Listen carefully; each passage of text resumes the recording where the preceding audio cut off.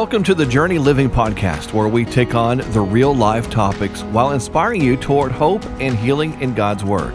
Join Pastor Mark Bird along with speaker, Christian life coach Shannon Meyer as they guide you through a roadmap, gaining fresh vision and inspiration for going forward on your journey, encouraging you to run your race with endurance that is set before you.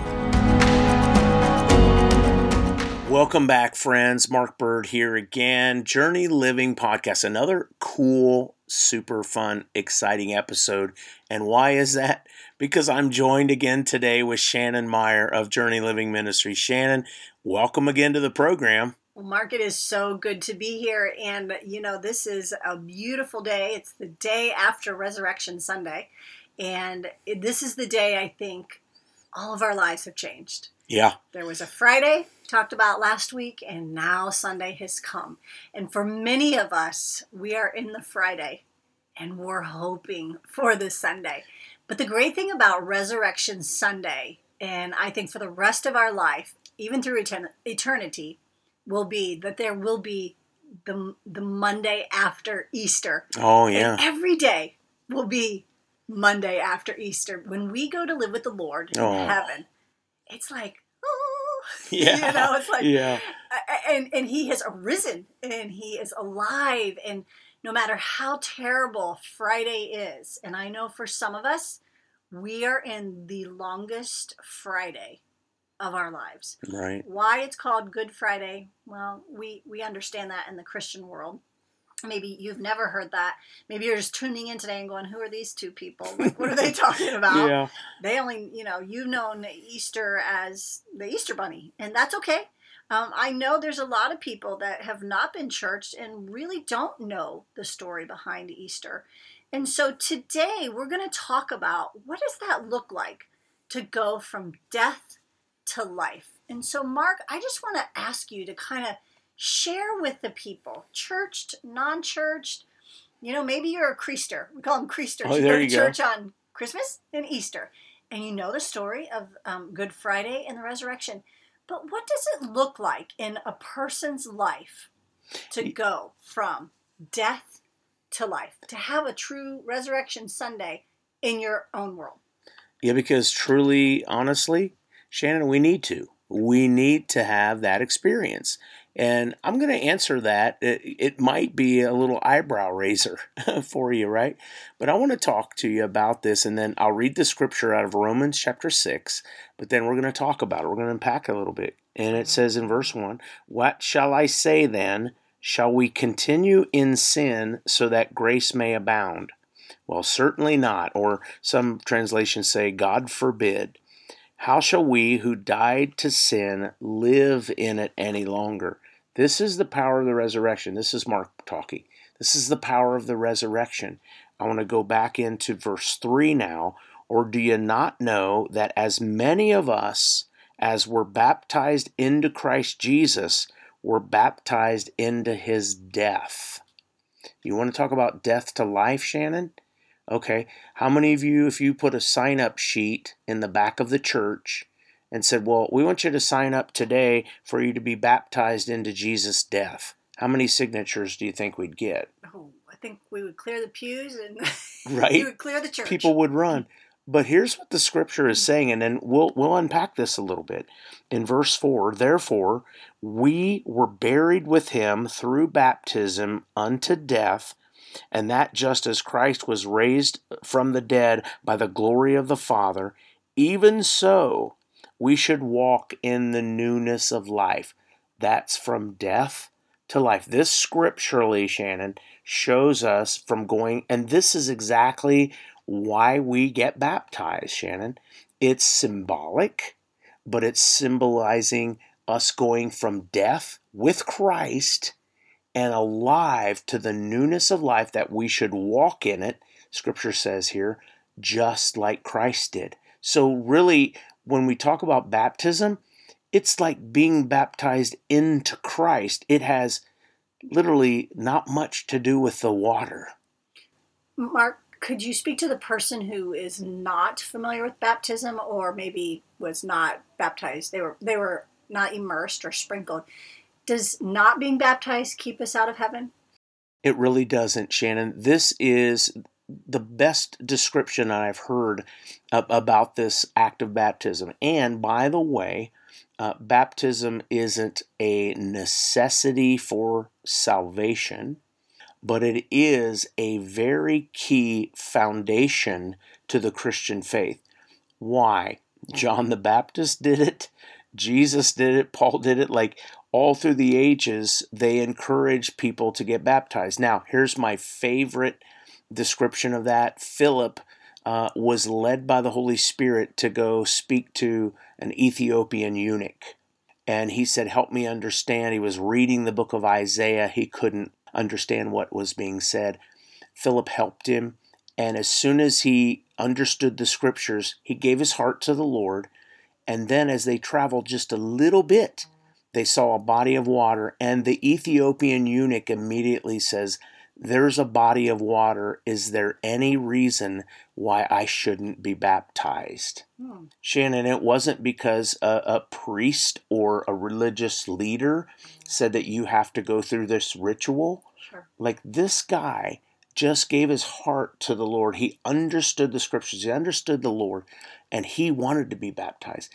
It literally is a natural reaction to us being washed clean of our sins. And here's the description that I've heard and I like, and I'll repeat it. It's like an outward confession of an inward working by the Holy Spirit. That's good. That's what this is. Like it's not for anybody else, but it's me saying, this has happened in my heart. I was dead, but now I'm alive because of Jesus Christ. Well, I also think we get this perception or misconception that we need to have a checklist to get to heaven. We have to say the sinner's prayer. We have to go forward to the altar. Then it's baptism. Maybe then it's Bible classes or whatever your church teaches. There's catechism and confirmation and, there's all these things. But I think about two people. One, the man on the cross beside Jesus, the robber, had absolutely no way to come down off that. He couldn't do anything but cry out to Jesus to save him. Right. And Jesus said, I'll see you in paradise today. That's right. He was a robber. He didn't get to go back and pay off his debt. He didn't do any jail time.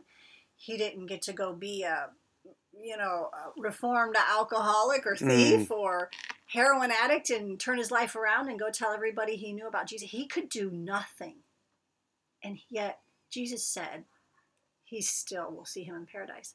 And then I think about that person. I have a friend whose husband, he was alive enough to accept the Lord on his deathbed, but he went straight from the hospital bed to heaven. Yeah.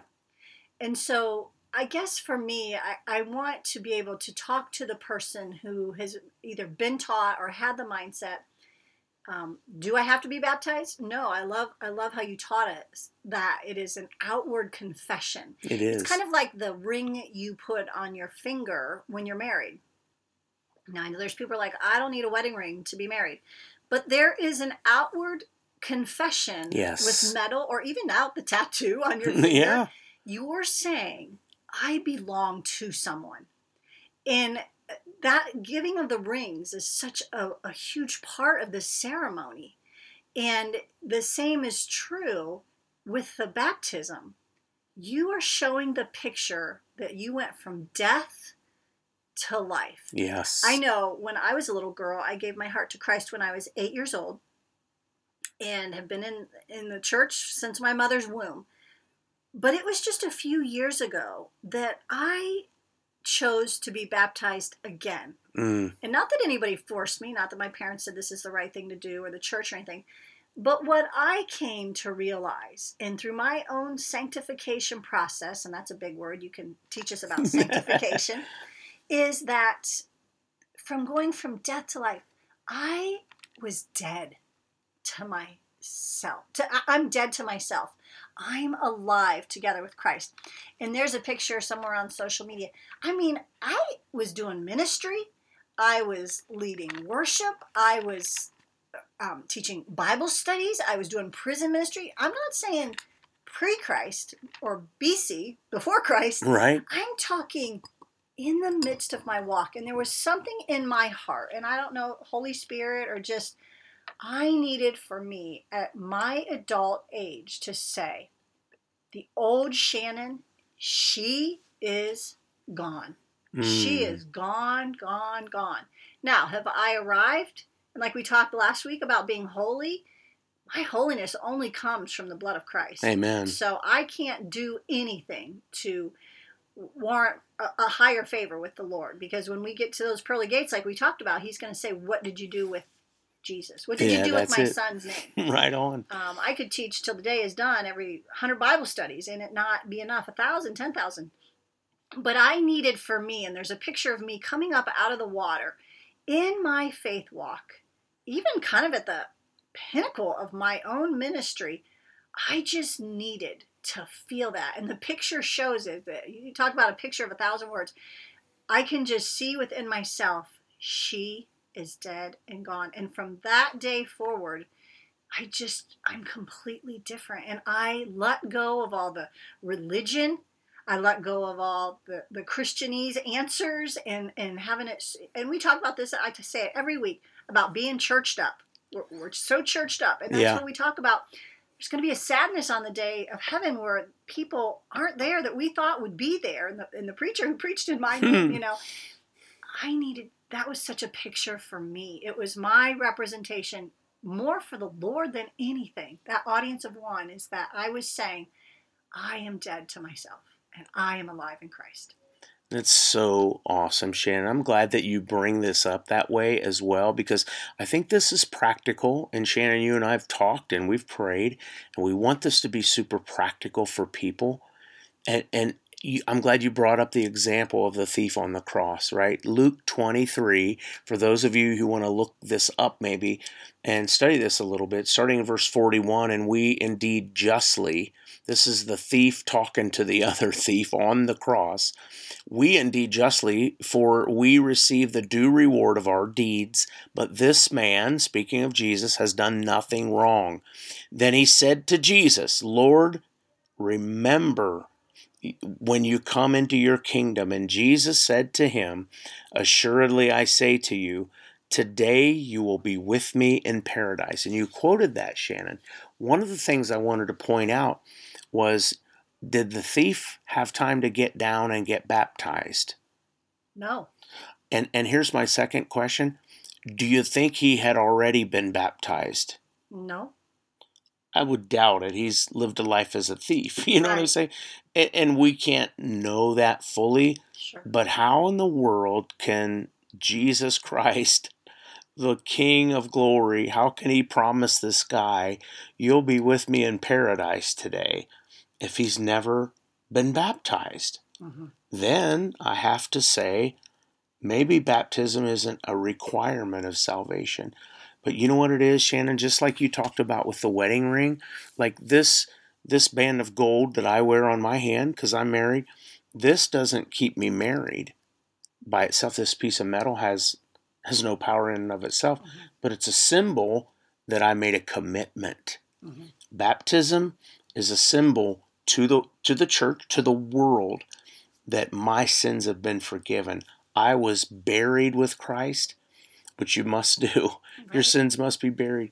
And he brought me the newness of life, death to life. And I symbolically want to confess that with this act, right, if you will, of baptism. I think that's a great picture. And even think about your bearing your singleness. One day you're single and the next you're not. Right. That old life is gone. You know, as a married man or woman, it's not in our best interest to go hang out with single people. Right. I mean, it just doesn't work. It's not to say you don't have single friends. I have a ton. But if I ran around every weekend with my single friends and left my spouse at home, that's not going to work out for very long. And so that life, even no matter if you're still young, you're in your 20s, you have no kids, and you're like, man, I still have a lot of youth in me. I got a lot of life. I want to still go play. Go play with your husband or your wife. Go have that. But that old life, and maybe your college days, high school days, where you just ran around and acted crazy, that life is gone. Yeah. And if it's not, your marriage probably isn't going to last very long either. You know what I mean? It's just, Yeah. they're not cohesive. And so it's kind of like when we're like, okay, I want to be a Christian and I'll go through all the acts, but I want one foot in the world and one foot in the church. Yeah. And Jesus talks to the church in Revelation and says, listen, be hot or cold, get off the fence.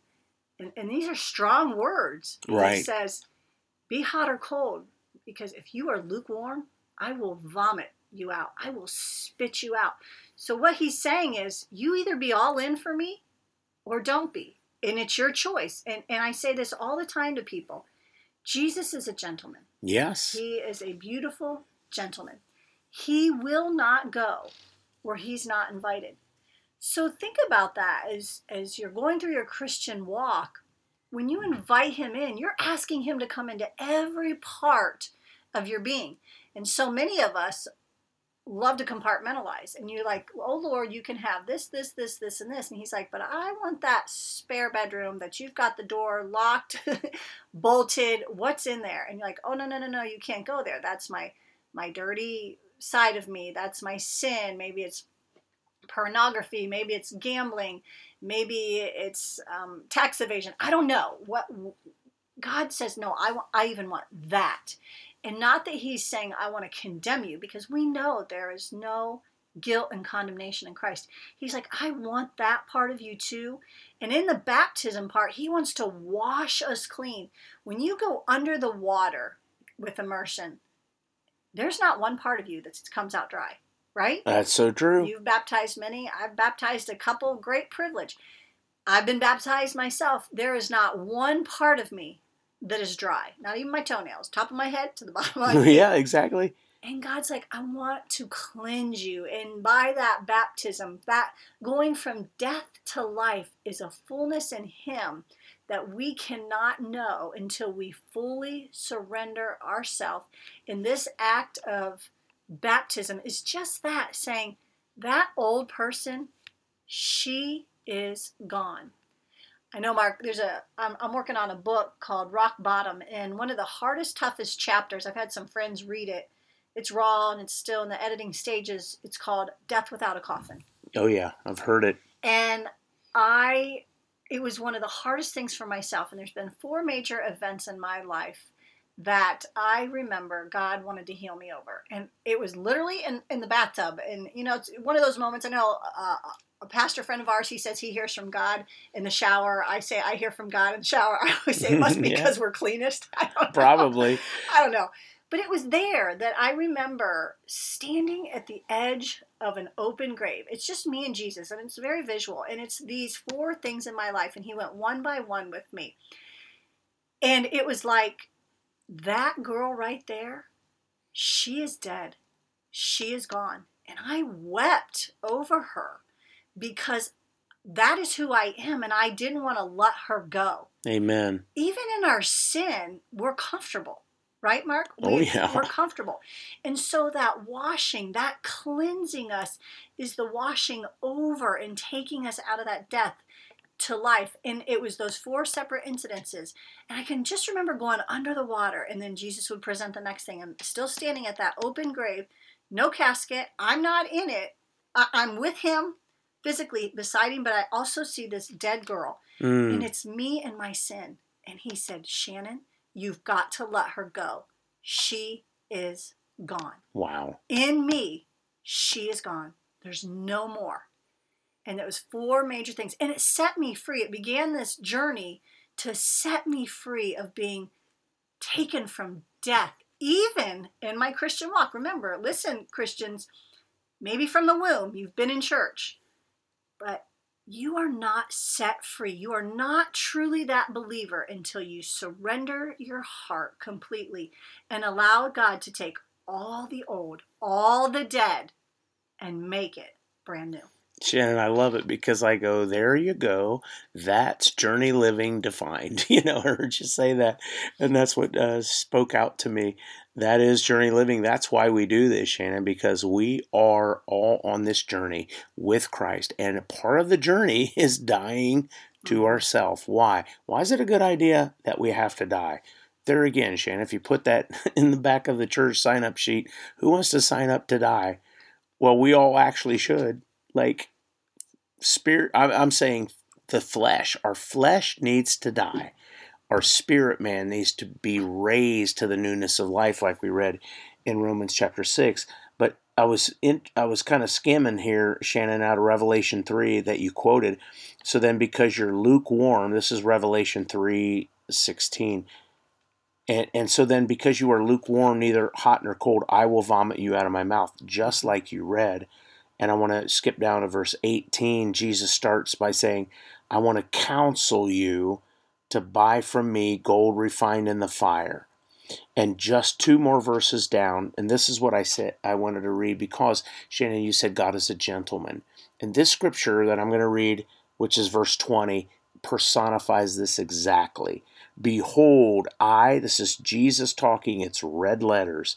Behold, I stand at the door and I knock.